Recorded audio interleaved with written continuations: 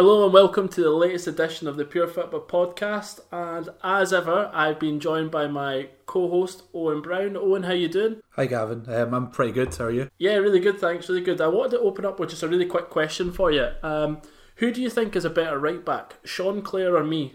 It's got to be you, based on his performance at the weekend, right? Yeah. Oh my God. So let's just get straight into that. Hearts were defeated 3-2 at home by Motherwell at Tynecastle, and where do we start with this one? Do you want to give me some of your thoughts on this game? Sure, why not? Well, first thought, two interesting sponsors.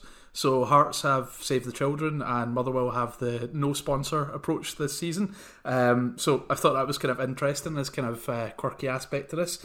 In terms of the game, a bit of a disaster for Hearts, right? I mean, this is them now bottom on just 2 points, but a really, really good result for Motherwell. That's them in third. I think that's 3 wins in a row. They've got 11 goals in 5 games. I think the thing that struck me initially was Hearts' team selection. So through the spine, you've got Christophe Berra, who's 34.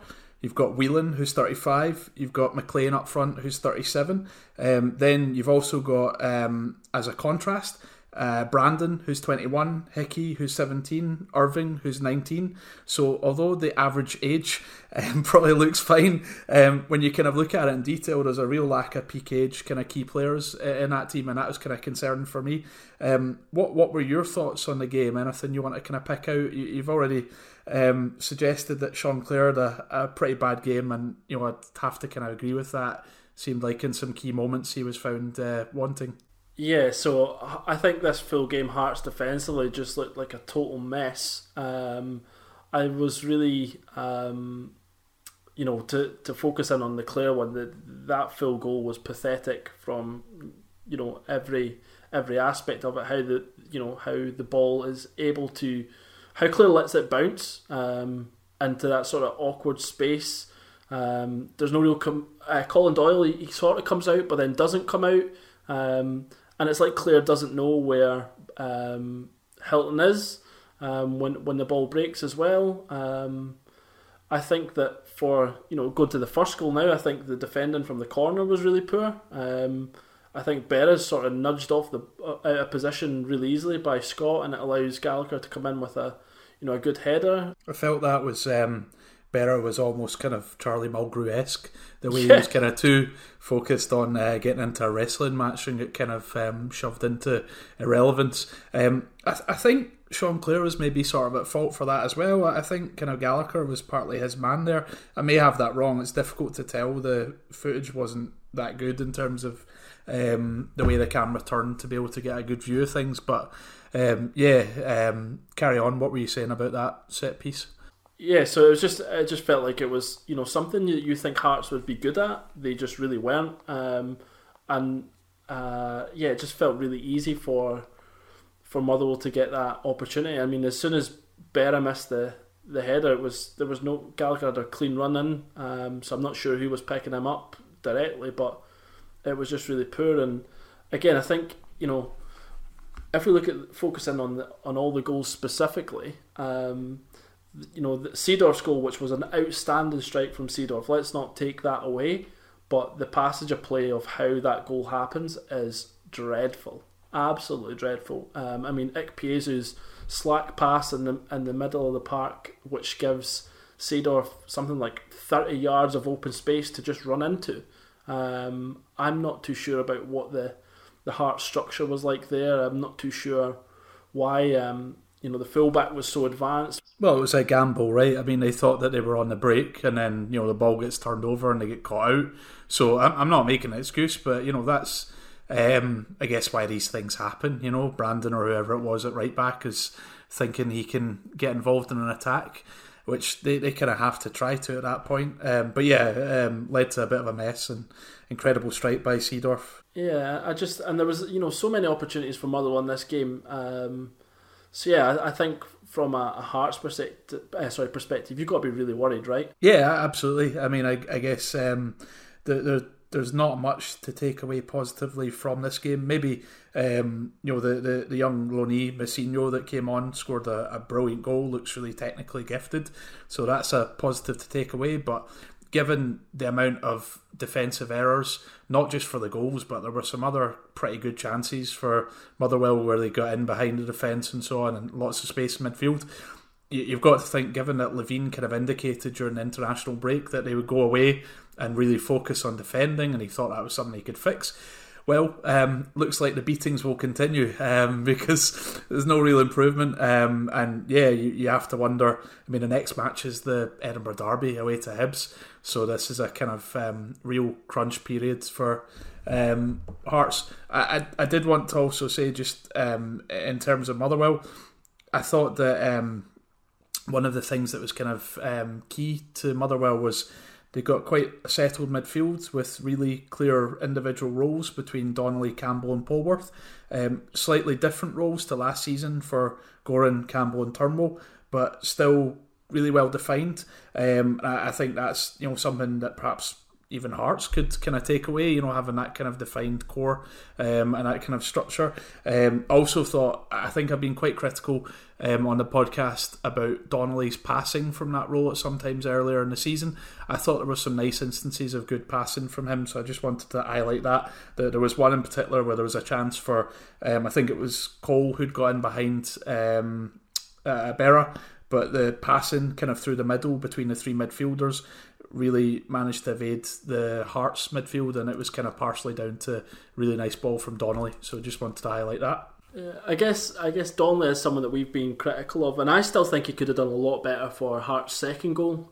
He sort of just watches Messino run away from him originally when Messino passes the ball, and then his tackle in to try and win the ball was really poor, I felt. But you're right, I think Donnelly, I think he does deserve a lot of plaudits. I'm just not sure if that defensive holding midfield position is the right position for him. But fair play to Motherwell. They've started the season incredibly well, and I think that it's exciting for Stephen Robinson. He's building a pretty good team. He's doing a lot of the things that we like to see. The players that he brings in are of a good age profile. You don't see them bringing in loads of 30 plus players. I'm excited to see how they get on.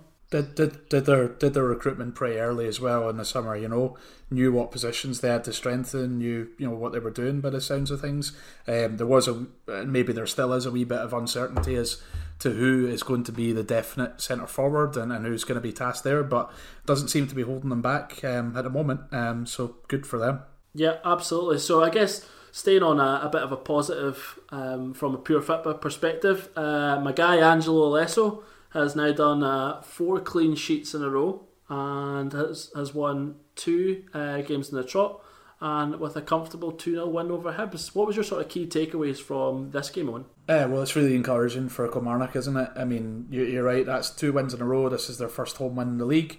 That puts them up to 6th place. I think it's maybe been a worry for them how few goals they've been scoring, so they doubled their goal tally in this match of the weekend, leaping from 2 goals scored to 4. But that's an improvement, and I certainly seemed, based on, I only saw highlights of this, didn't see the whole game, but it seemed like they deserved the win. I guess they've got a kind of defence in place with Brunescu in goals, O'Donnell, Del Fabro, Finlay and Hamalainen, and that's a clean sheet for them together, which will be really confidence boosting and encouraging, with Broadfoot and Taylor obviously moving on. So I think they'll be really pleased to have that kind of in place. I think it was good to see Stephen O'Donnell maybe looking quite confident despite the difficulties he had for Scotland. He played some nice stuff early on, I thought, with Mackenzie. There was kind of quite direct, quite confident looking play, and then there was a brilliant pass which kind of bisected Naismith and Porteous for the opener for Miller. So I thought that was nice to see him kind of bouncing back. The other positive I think for Kilmarnock was maybe another summer signing, El McCreaney. I thought he looked really good. He got a goal, obviously, but apart from that, he also looked like he was really active in terms of kind of pressing the opposition, making interceptions, making tackles. There was a kind of key moment where Porteous came out of defence with the ball, and El McCreaney robbed him of it essentially and played in Miller. who I think nutmegged Naismith and then had a reasonably good chance. So lots of positives I think to take from Kilmarnock in terms of how they played, but also obviously the result, really good thing to take away. And quite a big test for them next away to Celtic, but they might be feeling quite positive. What about you? Yeah, obviously I've been a big supporter of Alesso, albeit it's maybe came through a lot of people writing him off after 2 games. I really wanted him to succeed, and we're starting to see that. And what I was just going to touch on there, so we spoke about Motherwell getting the recruitment done really early. Kilmarnock probably suffered from getting the recruitment done really late, with a lot of the players coming in the sort of last week or so of the transfer window. But we're starting to see some positive signs. I think Del Fabro looks like a pretty good partner beside Stuart Finlay, and definitely looks more mobile than Kirk Broadfoot, and I don't think he'll be as prone to maybe lapses in concentration or silly decision making like Broadfoot maybe was. And Hamalainen at left back, I think he deserves a bit of credit as well. So he got called up, I think it was to the US under-21s. So I think that's something that Kilmarnock fans should be excited about. And I know he's only on loan, but it's a pretty good recognition for that player. And I just, one final thing I want to touch on. We sort of worried about Brophy in terms of his goals, and he had a couple of chances in this game again where I felt that he could have done better. Do you think that he maybe needs a bit of a break from the starting lineup? Do you think he's maybe under a bit too much pressure and maybe trying to force things? I don't know. I think maybe he just needs to play through it a bit. I think he's probably, based on the last few seasons that we've seen, Brophy's probably always going to be a guy that shoots a lot, perhaps from not very smart locations. We'll see if he can maybe be coached to improve upon that, but for now, I think he just needs to keep getting in position, keep going for it, and he may get some goals. He was very unlucky with some things against Hamilton, I think. And there was some chances in this one. I mean, there was one where he got it quite badly wrong at the near post, and there was another one maybe where the one that hit the outside of the post that it wasn't really a shooting opportunity. So maybe, I mean, I don't think it's unfair to say he's snatching at chances and things like that, but that's sort of his normal. Yeah, I don't think that's necessarily indicative of a lack of confidence or anything like that. He's just the type of guy that will shoot a lot from lots of locations, so I think he just needs to keep plugging through. I mean, they don't have a lot of other options, right? They've got Osman Sow on the bench. I don't know if Miller can maybe play through the centre at all, or whether somebody like Harvey Sinclair can be some sort of more mobile up front option. I think that's unlikely. So they probably can't afford for Brophy to have much of a break. I don't know. You need to ask him, maybe see what he says. But I think just keep playing through it, keep doing the things. But maybe if he can get a bit of coaching about shot locations, maybe get some other people closer to him, so there are more options for him when he's got the ball in a difficult area, so he's not just resorting to shooting. Okay, what about from a Hibs perspective then? Paul Heckingbottom, it seems to be that the wheels are coming off a bit, so Hecky might not be at the wheel for much longer. Well, I mean, I guess the question would be whether the wheels were ever fully on. I think we had, towards the end of last season, when there was a kind of incredible string of results in a row, we had kind of pointed to some underlying numbers then, which suggested that the results were brilliant, absolutely fantastic, but there were maybe some concerns about what might happen if things just continued as they were. I think again we can see there's still some deficiencies in the team. That is, I think that's 3 losses and a draw in the last 4 games, and obviously they've got Hearts at home in the next match. As we touched on after speaking about Hearts Motherwell, that's an incredibly important game. It could be a decider in terms of managerial jobs. I think so. Again, the midfield for Hibs, there's a lack of any kind of defensive midfielder that's the answer for them, really. We've even got Marvin Bartley commenting on it now. I saw a kind of interview with him, recently departed, maybe much missed in some ways by Hibs fans. I think we would have to kind of, both you and I would have to throw up our hands about the fact that we probably said that Jason Naismith might be a bit of an answer, or at least an improvement at right back, and also we were really looking forward to Porteous coming back in at centre back. They were both in against Kilmarnock. I didn't think that they looked great. There was the goal for Miller. There was issues for them there. There were some other parts during the game where Naismith was a little bit posted missing, and Porteous made a couple of errors. Porteous also, I think, was at fault for the Croatian goal against the Scotland under-21s. However, I think it will be a positive for both those guys to be in long term. They just maybe need to sort out the midfield, get more structure in there, stop being passed through and countered against. Also, they're not scoring very many goals, so they've only got 4 goals, I think, in 5 matches. I think that Canberra maybe struggling against more physical defenders might be an issue, particularly when there's maybe not this type of service that you would require. And yeah, so it's not looking good. What about you? What do you think? Yeah, I think it's that sort of 6th position that's really hurting Hibs. I don't think Josh Vela looks the sort of enforcer that they maybe need to support the back 4, which looks quite fragile. I think Porteous and Naismith in time will come good, but I think there's definitely a lack of cohesion between the two of them in this opener, and you've seen that on a couple of occasions where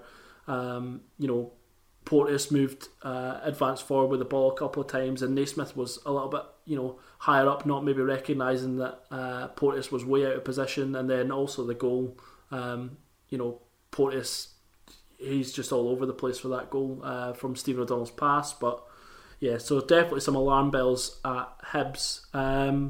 So moving on then, so we'll go to Neil Lennon and Celtic, who have now won 5 games on the trot with a 1-0 victory at New Douglas Park, if that's what it's called this week. Talk me through this one. So Celtic got off to a really bright start.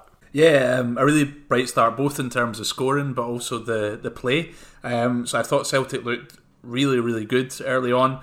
Very quick, very positive, good structure. It seemed like it was a very strong team that they had out, and incredibly so for a week where they've got European football and they were playing Hamilton away. I guess some players had a rest after the international break, and everybody was kind of raring to go. I'd thought maybe they might rest some of the players that had played for Scotland, like McGregor or Forrest, but no. And it was a 4-2-3-1 with El Yunusi making his first start on the left side, but being quite mobile, moving across the pitch quite a lot, and McGregor and Brown as a double pivot, and Bolingoli being very high up on the left as fullback, and at times essentially just Julian and Ayer left back to deal with Hamilton's attackers. Hamilton played with 2 up top, which kind of meant that Celtic obviously kind of dominated the ball and had a bit of an overload. I thought a goal for Celtic seemed inevitable from the start, and they got one very quickly, 4 minutes or so. It was brilliant movement from Edouard to kind of drop deep and then flick it around the corner for El Yunusi, and a good cross, and Forrest, Scott Sinclair-esque, I guess, in terms of getting across and in front of the defence to tap in. So we might see maybe his goal return in those type of areas coming up this season if El Yunusi can continue to do that. After that, I kind of thought that the floodgates would open and it'd be very, very difficult for Hamilton at that point.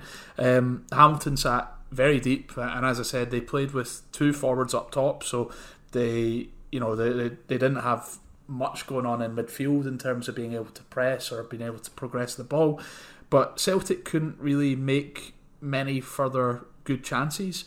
They had 12 shots in the entire game, which is not a huge amount for Celtic against one of the lesser teams in the league, and they only had a couple of those on target, so they kind of failed to make many proper chances. I thought one of the issues for them was maybe whether Ryan Christie was suited to a game like this. So he can be effective in terms of having a long range shooting weapon in his arsenal, which we saw against St Johnstone, but he's not a great passer in terms of threading things through or maybe linking up in a really, really creative way. Rogic was on the bench and eventually was introduced, but it might have been a game for somebody like that from the start, or maybe if Celtic had McGregor playing in a higher up role, or even if McGregor had been as a deeper playmaker instead of Scott Brown, and instead of it being a double pivot, it just being a 6, and then that had allowed maybe them to have Nietscham in the team as well for better ball progression and to get more people into the box. Anyway, so I just, Celtic were incredibly comfortable throughout, were rarely threatened. Ayer and Julian were both very dominant, but I think they'll regret not getting some more goals and testing the goalkeeper more. The other final thing I wanted to say is that I thought Bolingoli did really well. I think we touched on it after the game against Rangers, that to me at least it looked like his execution of passing, which had been a problem previously, had improved. Maybe just a bit of confidence, maybe just a bit of getting used to his teammates' movements and things like that. But I thought he was really good in that regard in this game. Previously in the games earlier in the season, maybe if he'd gone to make a pass to somebody, a short middle distance pass, it wasn't quite to the right spot for them, or maybe sometimes he would mess one up, but he pretty much got them all right, and some of them were even quite risky passes. We talked earlier about he might be able to give them some more kind of value heavy passes, and he likes a kind of diagonal pass into the attacking midfielder, like low along the ground, quite driven, and he did a couple of those and kind of impressed me. So that was kind of my thoughts. A tough task for Hamilton, who kind of sat deep even after the 4th minute goal, but I guess they can in some ways write this off, and they've got a big game next week against St Mirren away. That's the real one for them, I guess.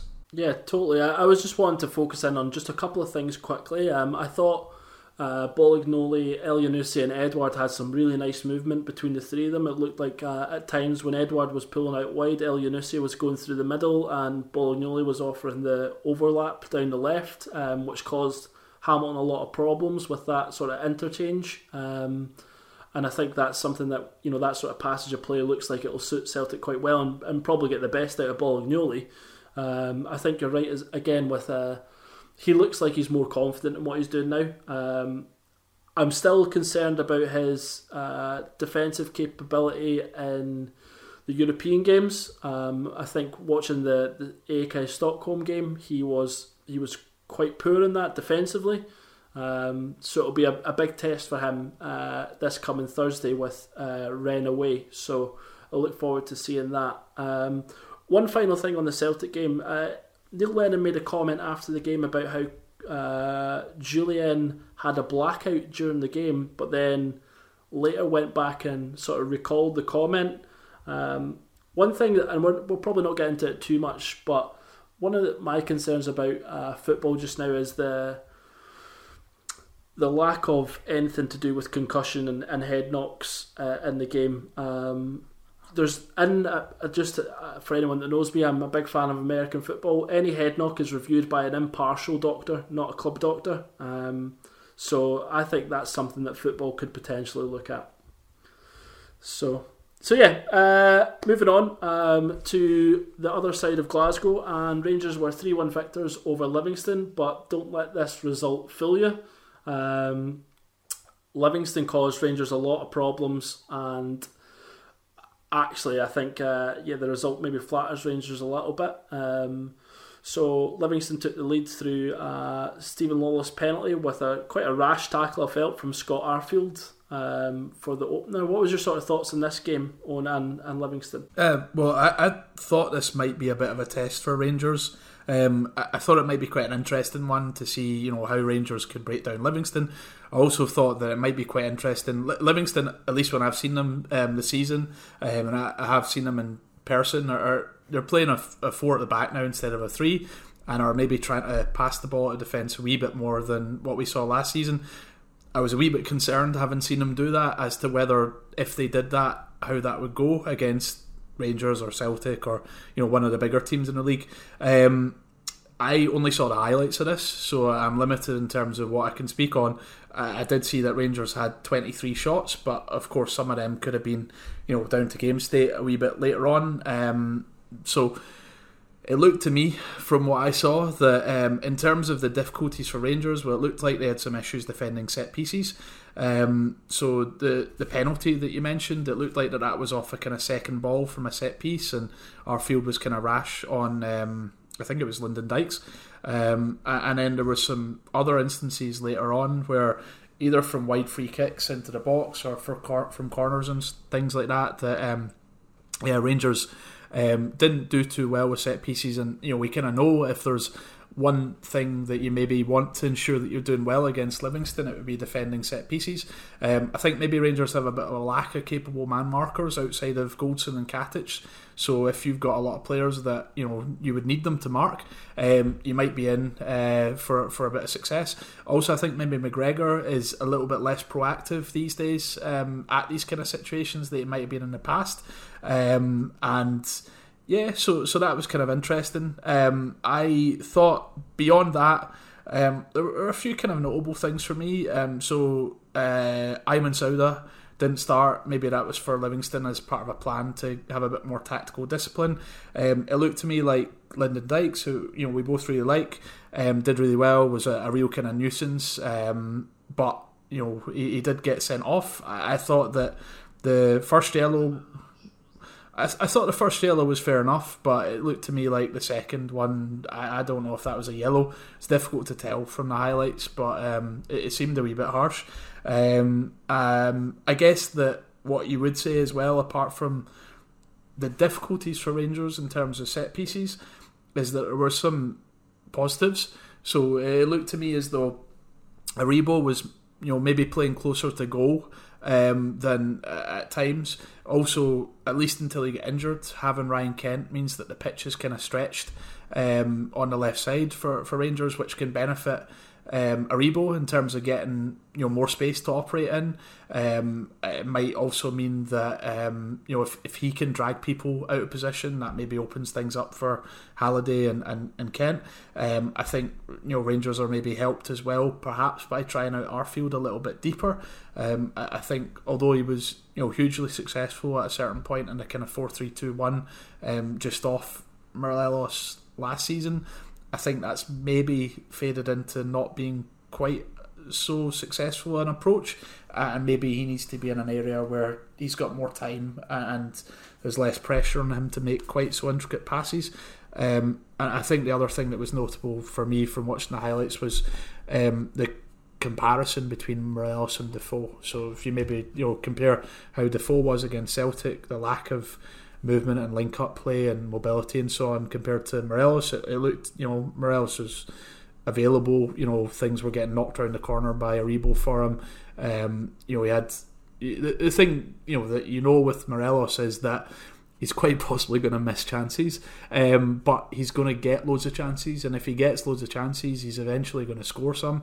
There was the beautiful cross from Tavernier earlier on that you'd maybe expected Morelos to score, a couple other things, but of course in the end he does score, and it was good resilience from Rangers, I guess, to get the result.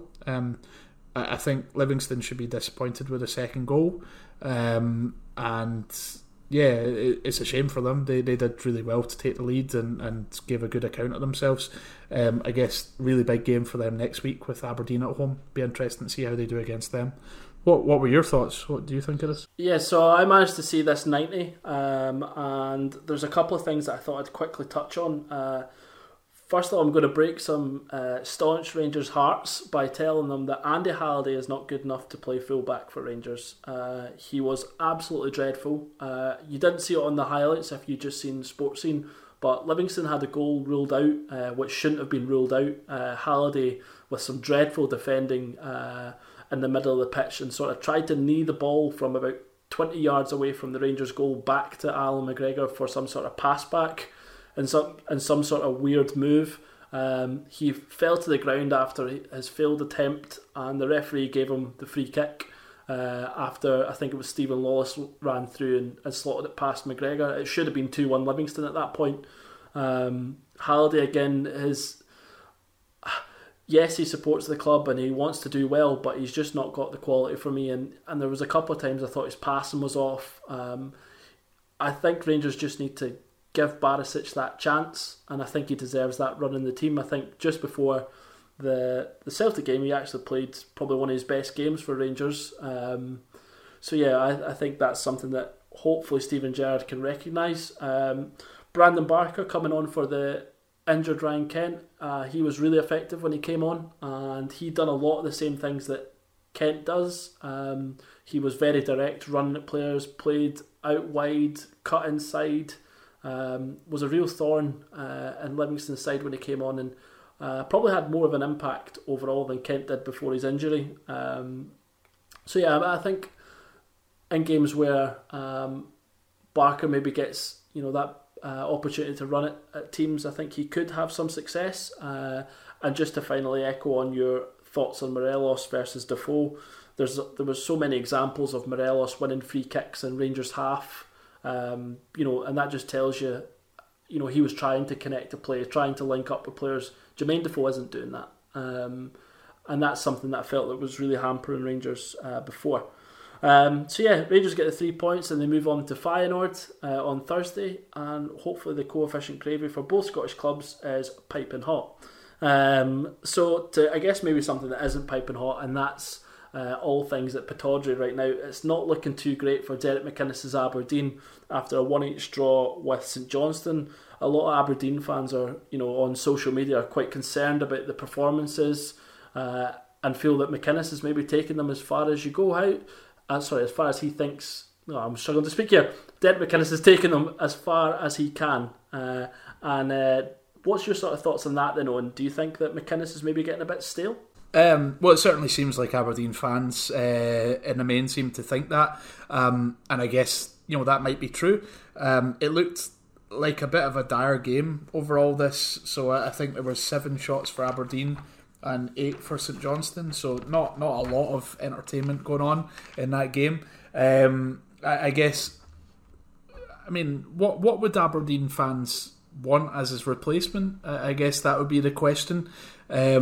It seems to me, would this be the right point at which to dispense with him? Well, no. I could certainly see that they might be a bit frustrated and would want things to improve, but they're in the quarterfinals of the League Cup, which is coming up pretty soon. They're in 4th in the league, just kind of 4 points off Rangers.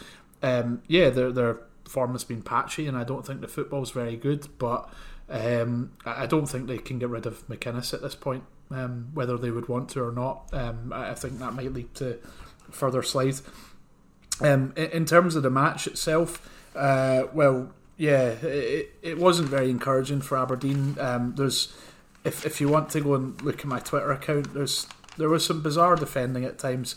There's one particular screenshot that I posted where it's just prior to St Johnstone's goal, and I think most of the focus on St Johnstone's goal might be down to Joe Lewis's error in goals, but there are 7 Aberdeen players in a kind of row, strung from side of the pitch to the side of the pitch. The last line of defence, it's bizarre, very weird structure, and it's indicative of their kind of ball watching midfield and kind of strange approach in this kind of set up. Quite often appears to be kind of massive holes in front of the Aberdeen defence. I think if you can draw Ojo out to the wing, then you've got a good chance of kind of creating a big hole.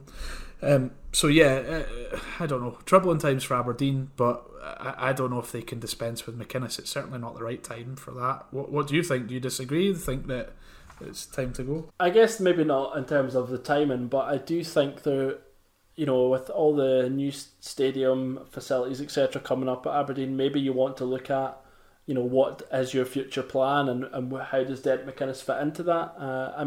In terms of developing players and getting a fee for it, he's not got a great record of that. He tends to let the contract run down. So for me, I guess you maybe want to see how does he fit into your long-term strategy. But as of right now, I think you would be silly to get rid of Derek McInnes. So just quickly on St Johnstone then.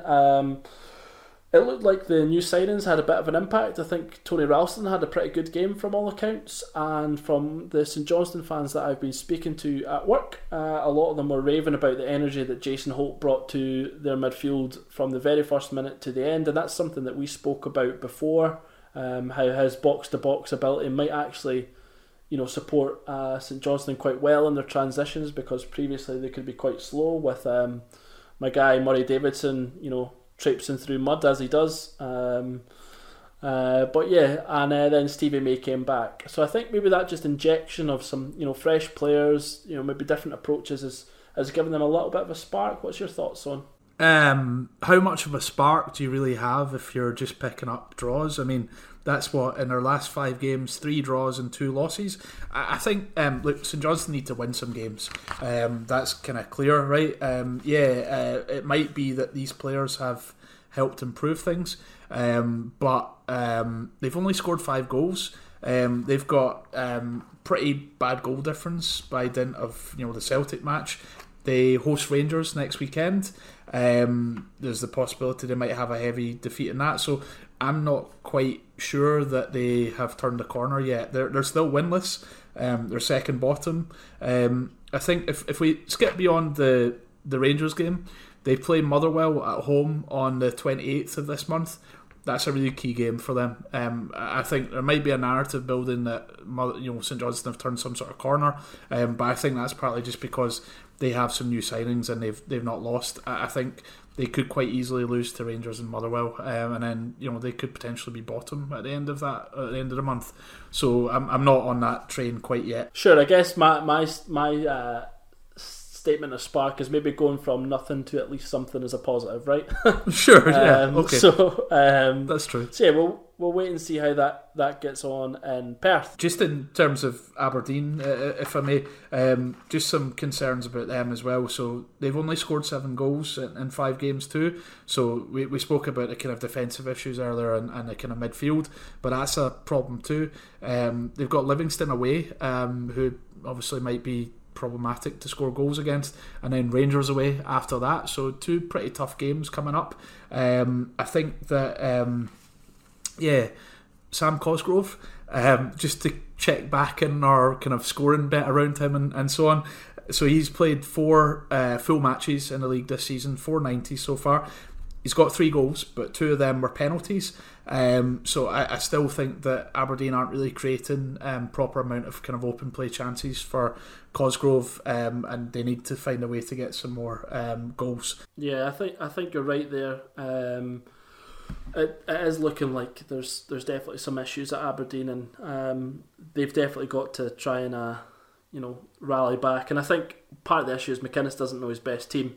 I think there's quite a lot of changes on a regular basis with that Aberdeen starting 11, and there doesn't seem to be much rhyme or reason. And this weekend, obviously, Conor McLennan, after coming off a really big high with his performance for the 21s, to then not starting, feels like maybe a missed opportunity in terms of momentum.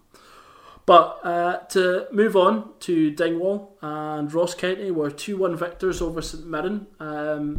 And yeah, what was your thoughts on this one then, Owen? Well, this is a kind of interesting game. What stood out for me? Well, I was kind of interested to see how Henderson, who's on loan from Celtic, did. He looked pretty good. Really enjoyed some of the moments when Ross County were kind of passing through the midfield. They got some nice, I think we've spoken about it before, some nice fluid kind of movement and passing at times. As well as Henderson, I was quite impressed by another youngster, Harrison Payton, 21-year-old Canadian. He looked really nice, quite tidy, good movement, good passing at times. And Ross Stewart got yet another goal. I think he's now got 3 league goals in 5 games, so that's really impressive. The other kind of key thing, 2 other things, I guess. So I was a bit surprised to see Foster starting at left back for Ross County. I guess that's to accommodate Marcus Fraser at right back, but Foster got 2, well, I guess you would call them hockey assists, so the pass before the pass that leads to the goal. So he made a good run and cross for the opener, and it fell to Stewart, who lashed it in. Brilliant finish. And then for the winner, Foster was pretty direct and positive when the ball came to him, passed it on, and there was a cross for Fraser, who got the winner. So that's kind of interesting that Foster had that impact from left back. The other thing I wanted to point out too was Kyle McGuinness, who had two really good runs and shots where he hit the woodwork twice. Very unfortunate, but he's definitely a player to watch. I really like the look of him. Very positive, confident, can beat his man.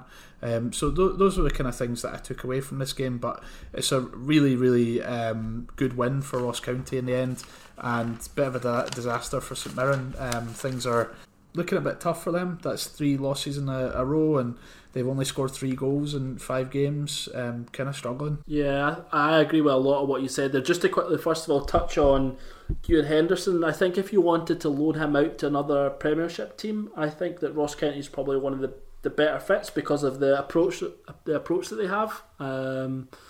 I think you could easily put him to a team that for example, say Hamilton. You're maybe not going to get the best out of him, or he's not going to learn the things that you want him to learn. So I think that's a really smart move by Celtic and Ross County to identify that. Ross Stewart, I think he's fallen into the sort of Lyndon Dykes categories of players that I like. So I'm excited to see how he kicks on, and it was a really nice finish, I thought, for his goal as well. So that was good to see.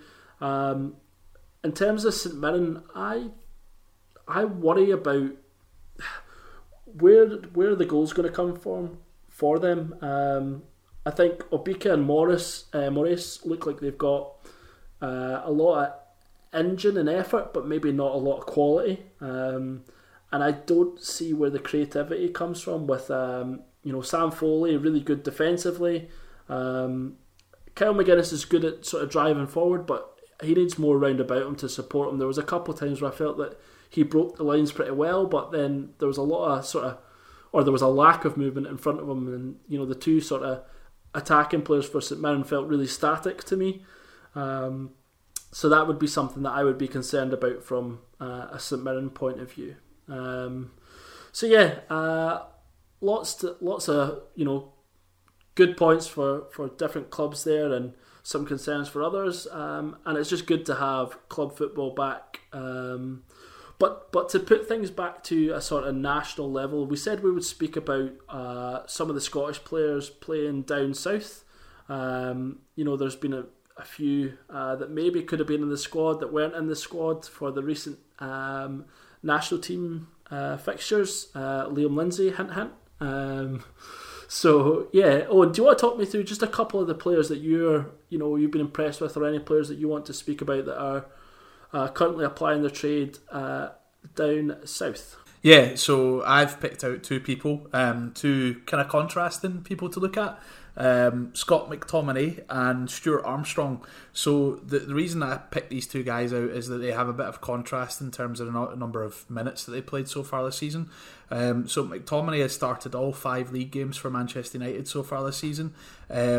They play FC Astana this Thursday in the Europa League, which might be one to look out for to see if he starts that game away. I get as well, and then they are away to West Ham on Sunday. Kind of rivals, I guess, for the top 6 essentially. He was man of the match at the weekend versus Leicester in a 1-0 win. There was kind of a couple of things that struck me about this game. So I watched quite a bit of this. And it was a bit of a different setup for Manchester United, and specifically for McTominay. So Pogba wasn't playing in this game, and often McTominay has played as the kind of main defensive midfielder, anchor, kind of behind Pogba to allow Pogba license to roam. But in this game, McTominay played as part of a double pivot. He was on the right hand side, and on the left was Matic, and that meant that McTominay had a bit more responsibility on the ball, and I'd thought for Scotland in the games that we shall not speak of anymore, he looked quite good when he was dropping deep to pick up the ball, looked pretty confident, didn't mess things up when he was facing his own goal, but maybe in terms of being a playmaker it wasn't quite there, and his cross-field balls were a little bit hit and miss. Maybe give me some palpitations in terms of the prospect of them being intercepted. But I felt against Leicester he showed that maybe he can be a bit of an influence with his, the ball at his feet, driving and passing. He did some pretty good cross-field balls. He dealt with the challenge of Hamza Chowdhury, his kind of opposite number, quite well. It was kind of potentially big physical battle, but he did pretty well. So it kind of made me think, as much as McTominay this season for Manchester United has been doing a lot of interceptions, a lot of tackling, winning fouls and so on.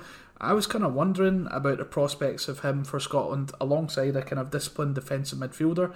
We might want him to be that disciplined defensive midfielder, but there's a possibility that he might have a little bit of something extra to bring. I don't know how that will work because, I don't know who the disciplined defensive midfielder is, where that leaves people like Callum McGregor and John McGinn and so on, but it's just interesting to see the opportunities and try some things out. The other person, in very brief, that I wanted to mention is Stuart Armstrong, who is the kind of opposite in terms of minutes so far. So he hasn't played a full 90 minutes for Southampton since December of 2018. He's had no starts this season. I don't really know if he fits Hasenhüttl's style. I had concerns when he made the transfer to Southampton about how he'd fit, because I sort of feel that Armstrong doesn't work in a double pivot, that he maybe only really works in a kind of three-man midfield where there's a fair bit of security behind him. Southampton have varied their formation a wee bit this season, but it's not really been a role he could fit into in my view. So they played a kind of 3-4-2-1 at the weekend versus Sheffield United. He came on for the last 5 minutes. They played a sort of 4-2-2-2 kind of boxy formation against Manchester United. He got on for 20 minutes. He did 20 minutes against Liverpool. I think last season he didn't perform particularly well. He gave the ball away quite a bit, didn't really, in my view, add a lot to the team when he did play, but I really like him. I love watching him for Scotland. I want things to go well for him. I'm sure he's not too upset about drawing his 40 grand or whatever he's on every week, but it would be nice if he was playing a bit more and starting some minutes. This Friday Southampton play Bournemouth, so it might be an opportunity to see Stuart Armstrong up against Ryan Fraser, so that would be one I would love him to start. What about you? Any kind of Scottish players down south that you want to kind of talk about? Yeah, I opted for two players that were missing from the last squad to talk about. The first one, I think, I'm not sure what it is, but Tom Cairney, it doesn't really seem to matter what he does. He never really seems to get any sort of length of service in the national team setup. I know it's a position of strength, but when you look at what you just spoke about with Stuart Armstrong, Cairney plays every single week for Fulham. He's a captain. There's already this season he's got 3 assists, a goal as well. He's averaging 3 key passes per game, so he's someone that can create on a regular basis, and he's always also averaging at least one shot on target per game as well. To me, that's maybe something that, when I think back to the games, yes, they were against Russia and Belgium, but we just lacked a little bit of creativity. And I wonder if Cairney's sort of hampered with the fact that Alex McLeish tried to play him as a sort of right winger, and for whatever reason, that people have this in his head that he's not good enough for Scotland. But actually, he's played a full season of Premiership football, plays regularly in the Championship, and for me, I think that's someone that maybe could bring something to the squad that we don't have just now, and that's maybe similarities in terms of Armstrong and what he does, but I think playing regularly and being sort of match sharp, match fit, these sort of things will have an impact on your performance. So for me, that would be something that I would want to see Steve Clarke look at for his future squads, and I do think that Cairney could offer something. And again, the other thing that sort of stood out to me with him was, we spoke on last week's pod about Robertson's, maybe the armband's quite heavy on him. And by no means am I saying that Tom Cairney should be Scotland captain, but just that leadership quality to help support Robertson is maybe something that could be vital in terms of the cohesiveness of the squad that Clark's building. Any thoughts on Kearney or anything? Yeah, I completely agree with that. It would be very nice to see him in the squad. I don't understand how he's had so few caps over the ages. It's perplexing. I do think you're right that recently people probably have the wrong view of him, at least among Scotland fans, because of how he was used against Costa Rica, for example. But you can see in terms of how he plays for Fulham what he could bring for us. It's a pity that he's not been included earlier. I mean, I think he's almost 29 now. Unfortunate. Could have been, I think, a really good option for us at the kind of 10 role. Somebody to be a real creative passer. And I guess that this one, the final player I want to speak about was Stephen Fletcher. I was looking at some stats, and Fletcher's got a really good record for Scotland recently. He's came up pretty well for us. There was one stat that really stood out to me, and that was he's averaging 6.6 aerial duel wins per 90 for Sheffield Wednesday this season. And to me that just felt like, I'm thinking back when we were launching the ball up to Ollie McBurney, and McBurney was pretty much, he wasn't able to win the ball in the air, or if he was sort of isolated and couldn't do much with it. Maybe Stephen Fletcher and those games could have offered us something different in terms of actually being maybe that bit more savvy in terms of knowing how to win the ball, if you get what I mean. Knowing how to use his body better in these sort of aerial battles. As well as, Fletcher's got 4 goals this season for Sheffield Wednesday already, and I think it would be a no-brainer for most Scotland fans to have him back in the squad at least. If we had that option again. Any thoughts on Fletcher? Last week you were all about youth versus experience. He's 32 years old. I don't know. I see where you're coming from. I think in the games, what was it, Albania and Israel about a year ago, it was a really impressive setup to me, where in effect we had, I guess it was Fraser, Christie and Forrest kind of behind him, and you're right, he was performing a really good kind of target man link up move where those 3 could go beyond him after he won the ball. So in terms of style, I can see that working. I just don't know. I mean, what's the kind of plan? You going to start him in 2020 if we make it there? I don't know. I think maybe you have to see if McBurney can be the guy that does those kind of things for you. Maybe there's an opportunity for McBurney to learn from Fletcher though, in terms of the way to because McBurney's better with the ball at his feet, no doubt, and I think Fletcher's because he's not the most built type player, Stephen Fletcher, but I think there's some similarities between those two players that could actually help McBurney from an international perspective. But you're right, I was, full on Billy Gilmore, future captain of Scotland, starting the next game, and now I've sort of swung the pendulum a little bit for Stephen Fletcher. But hey, I'm allowed to change my mind, right? So I guess what I would say is, for any of our listeners, if there's any players you think that we've missed out that you'd like us to talk about, then just hit us up on Twitter. But just before we wrap this episode up, we said that we would really feel our age and we would really make ourselves feel bad about that. So this week, Hamilton Accies had 2 players who have football dads. Owen, do you know who they are? Well, the dads are Alan Stubbs and Jan Fjortov. Yep, you're spot on. Yep. So first of all, big props to Hamilton for signing players based on who their dad was. Absolutely. It's a good strategy, right? It's probably better than what they've had before. Sam Stubbs and Marcus Fjortov both started for Hamilton this weekend. So we said we would have a little look at some of the other sort of 90s kids, if you will, and their famous dads and their now soon to be famous sons, I guess. Owen, do you want to kick me off with a player that you're excited about, or anything that you've seen from any of these kids? Well, it's definitely got to be Owen Djorkaeff, right? No, to be honest, he hasn't excited me too much, but it is remarkable. So Owen Djorkaeff, who's at St Mirren, not only is his dad Yuri Djorkaeff, who of course we know from the heights of Monaco, Inter Milan, World Cup with France, being at Bolton. His grandfather was also a France international, so Jean Djorkaeff got 48 France caps, played for Lyon, Marseille, PSG. So quite a family there. But more seriously, some other people who I'm kind of excited about.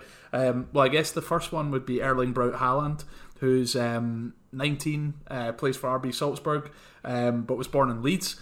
He's the son of Alf Inge Haaland, who you probably know from his appearances for teams in England, I guess, and Germany, I think, and Austria. Famous Roy Keane tackle. Yep. Yeah. So Braut Haaland is having a phenomenal start to his career as a professional footballer. I think he made his pro debut at the age of 15.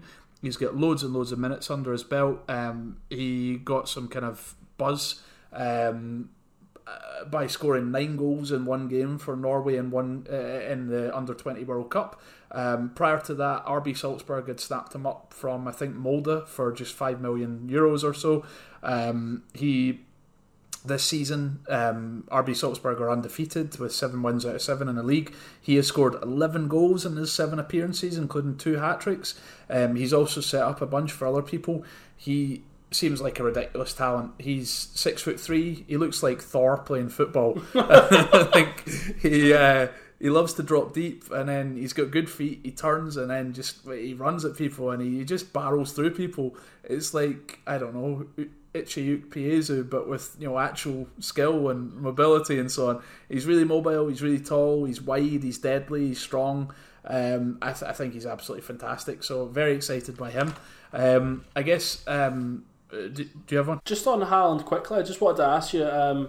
So Celtic last year were really strongly linked with Haaland, and you can easily Google those sort of reports. It was reported on numerous outlets that Celtic were heavily linked with him.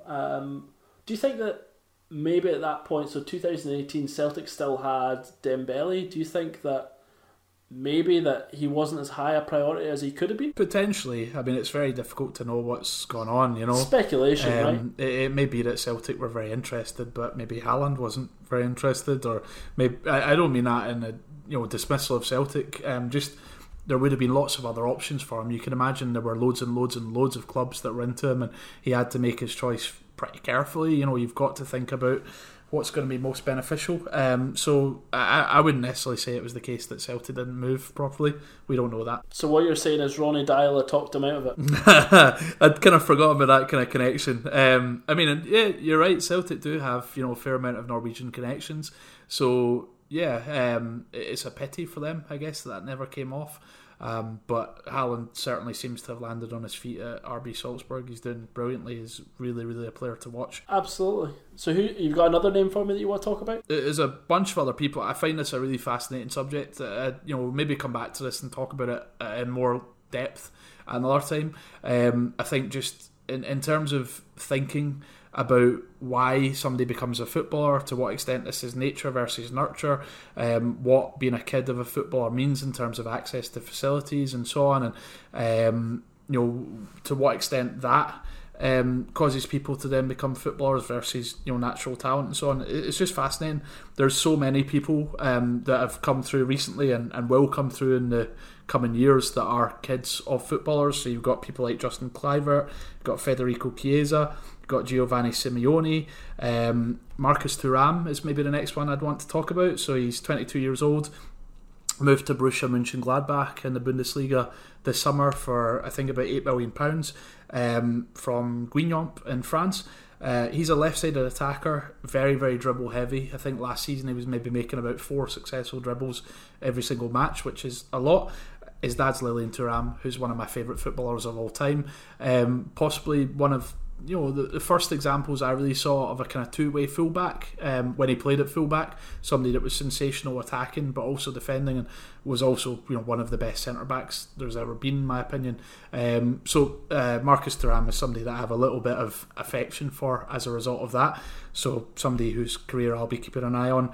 And I guess another kind of curveball in terms of people whose parent is a recent high-level footballer that maybe people don't really realise is Leroy Sané.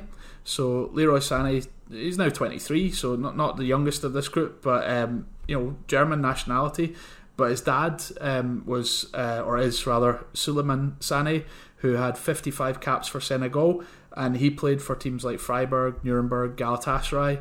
Sané's mum is also an Olympic medal winning gymnast, so quite the kind of lineage there, and I just find it fascinating to kind of read about the kind of parents of these players and think about this. There's loads of examples in NBA basketball, for instance, of lots and lots of players coming through, and maybe NBA is the sort of thing that selects a little bit more for physical attributes that might be a little bit more linked to genetics than football might, so maybe more likely, but maybe it's just that it's hard to tell why things happen quickly in one area and not the other, but this is something to keep your eye on, I think. Maybe, I don't know, you can imagine that Cristiano Ronaldo has probably already got his kid training for 10 hours a day as it is, so he might be one to watch. And I think, Lionel Messi, his kid Thiago, who's very, very young, is already in a kind of youth set at Barcelona. That's partially just because you can, obviously you're going to allow Messi's kid to be in a team, but who knows, be interesting to see who's the ones that are another couple of steps down the line that are still to come through. Any that you have your eye on at all? There's just what I just want to talk about one quickly, and he's not had a lot of limelight as of yet, but that was Daniel Maldini, who got his first senior appearance for AC Milan this season. When you were talking about Lilian Thuram, I think we both did. We both loved 90s Serie A, and Paolo Maldini was someone that was just incredible, right? And Daniel can hopefully take the mantle from the failed brother Christian, who's obviously disappointed the Maldini family. So yeah, I'm excited to see how that goes. And there's obviously like Luka Zidane as well, who is a player that is at Real Madrid. How much he'll actually play is obviously to be seen. And then Chiesa at Fiorentina. So Federico Chiesa, whose dad is Enrico, he's someone that, going back to Enrico Chiesa, he was another player that I used to love watching, and I think it's interesting when you were just talking about the similarities there. I was thinking about how Haaland, is he a good striker because his dad has helped him do the things that defenders don't like? Has his dad taught him that way? But then Chiesa, is he good because his dad's told him how to do the things that he done, because they play in a similar position? So it's just interesting, these things like you mentioned. So yeah, I think that is a subject that I think we'd both love to spend more time on, and maybe in the future that's something that we'll do again soon. But for now, we'd love to thank you for taking the time to listen to our podcast. If you've enjoyed it, tell a friend, and tell that friend to tell a friend.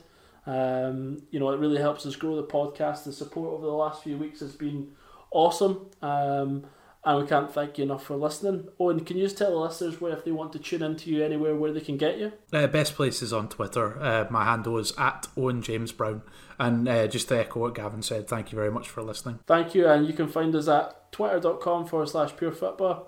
See you again soon.